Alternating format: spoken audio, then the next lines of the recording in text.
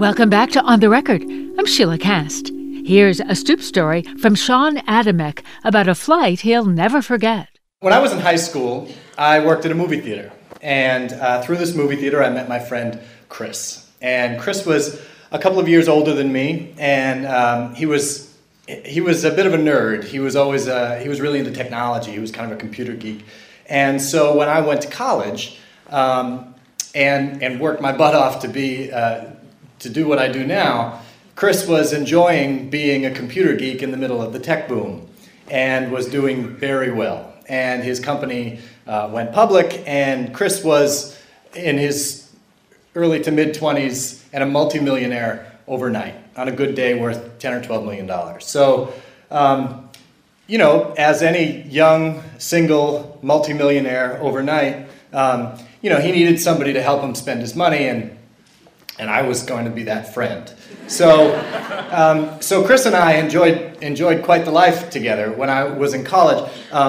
At this point, the movie theater that I had worked at during high school was up for sale, and Chris bought it. And because Chris needed to keep his full-time job in order to bankroll the movie theater, he asked me, all of 20 years old, to be his business partner. And I ran the movie theater for him. And really, it amounted to being a place for us to have parties with our friends. We'd shut it down quite often. But nonetheless, that was our life, and we led this really extraordinary lifestyle together, young, single, and really rich. And another one of the toys that Chris bought was an airplane. Chris always wanted his pilot's license, and he got his pilot's license, and he bought this little Piper Cherokee, this single prop, small two-seater airplane. So Chris and I would fly all over the place. At the time, we were living in Rhode Island, and we'd fly to Cape Cod for lunch, or to New Hampshire because fireworks were legal there, or any reason we would find to make this meaningless flight. We would. So one day, Chris asked me if I would join him to go to New York to have lunch with a business associate of his, and I, of course, never missing an opportunity for a free trip to Manhattan. I said yes, and off we went. Flew into Long Island, took the train into New York, and had a very expensive lunch with his business associate, and he hung out at this very exclusive, cigar bar, and it eventually turned into a very expensive dinner, and eventually we found ourselves, it was 1 o'clock in the morning, and we were still there, and we needed to go home, and so we made our way, the train back to Long Island, and out to the plane, and by now it was about, 1:45 in the morning or so, pouring rain. And wind like crazy, very cold, really bad conditions to fly a tiny Piper Cherokee airplane home. So we decided that we would hinge our decision on whether or not to fly home on this weather report that you dial into on at any airport. Sometimes it's a live person in a tower, sometimes it's a recording. But regardless, it's updated fairly frequently, and it tells you everything you need to know about the flying conditions for the night.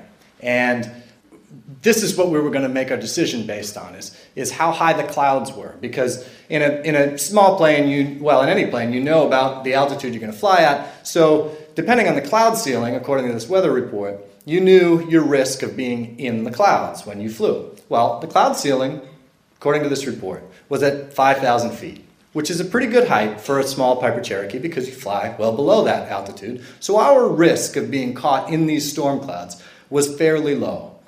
So we decided to go, and by now the rain was hail, and it was coming down.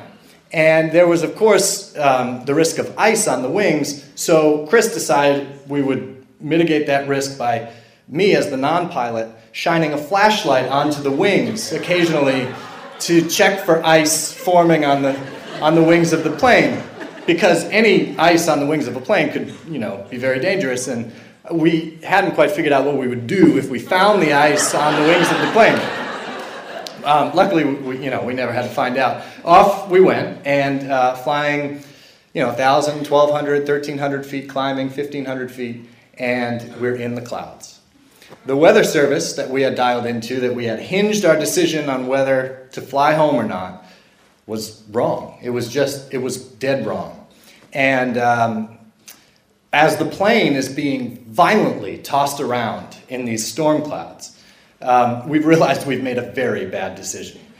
And if you can picture for a second complete darkness when you're in these clouds, you not only don't have the lights on the ground to serve as a benchmark for your flying, you don't have the moonlight above you either. There is no light whatsoever. Your depth perception is totally gone. And this becomes very dangerous because as the plane's being tossed around, literally, I mean tossed from one side to the other, up and down, every angle, your mind and your body begins to play tricks on you. And you start to feel like the plane is doing things that it isn't. Your mind might feel like the plane is flying like this, but the panel in front of you is telling you that the plane is flying perfectly parallel with the ground. The danger comes when you trust your mind over the panel in front of you because you adjust the aircraft in the wrong way, and in a violent storm that can send easily the plane into a tailspin and into the Hudson River. So we, after about an hour and a half of this, we decided that it would probably be a good time for an emergency landing. We couldn't fly below the clouds, we couldn't fly above the clouds. We decided we would try to make an emergency landing. But every time we did, the clouds would open up and there would be a clearing, and we thought, well, we had beaten the storm. Of course we hadn't, because the storm was traveling in the same direction we were. But we would decide that we could keep going and fly home. And of course we would get caught up in the storm again. After 3 hours of being tossed around every direction and me looking over to Chris, and every time Chris being white-knuckled on the controls of the airplane, saying really reassuring things to me like, oh my God, oh my God, oh my God. We eventually, thankfully, made it home, and saw the lights of the runway, coasted in, and it was, the longest descent ever. And of course, the storm had followed us, pouring rain in Rhode Island. We touched down, and Chris and I looked at each other in silence because the engine had just cut out. Apparently, planes need oil, and ours didn't have any. And after a couple of failed attempts to restart the plane on the runway, we made what was probably the only smart decision of the night, which was not leaving an abandoned plane on an active runway. And we took the only option that was in front of us, which was to get out of the plane in the pouring rain on an active runway and pull it with our own strength a half a mile to its parking spot. We never thought we would die that night, but we were pretty certain we would crash. And thankfully we didn't. We didn't crash that night, but the economy and the tech boom and the stock market all eventually and very shortly after did crash, and it took everything that Chris owned with it. His house, his job, his plane, took everything with it. And Chris, and of course that wonderful lifestyle that I lived with Chris was gone as well. Chris has since recovered financially and is doing fine, but neither of us have ever recovered from that night. We have never flown together since. That was a Stoop story from Sean Adamek about crash landings and getting back on your feet. We have more information about the Stoop Storytelling series, including live events and the Stoop podcast, at the On the Record page at wypr.org. I'm Sheila Cast. Glad you're with us on the record. Hope your weekend is temperate.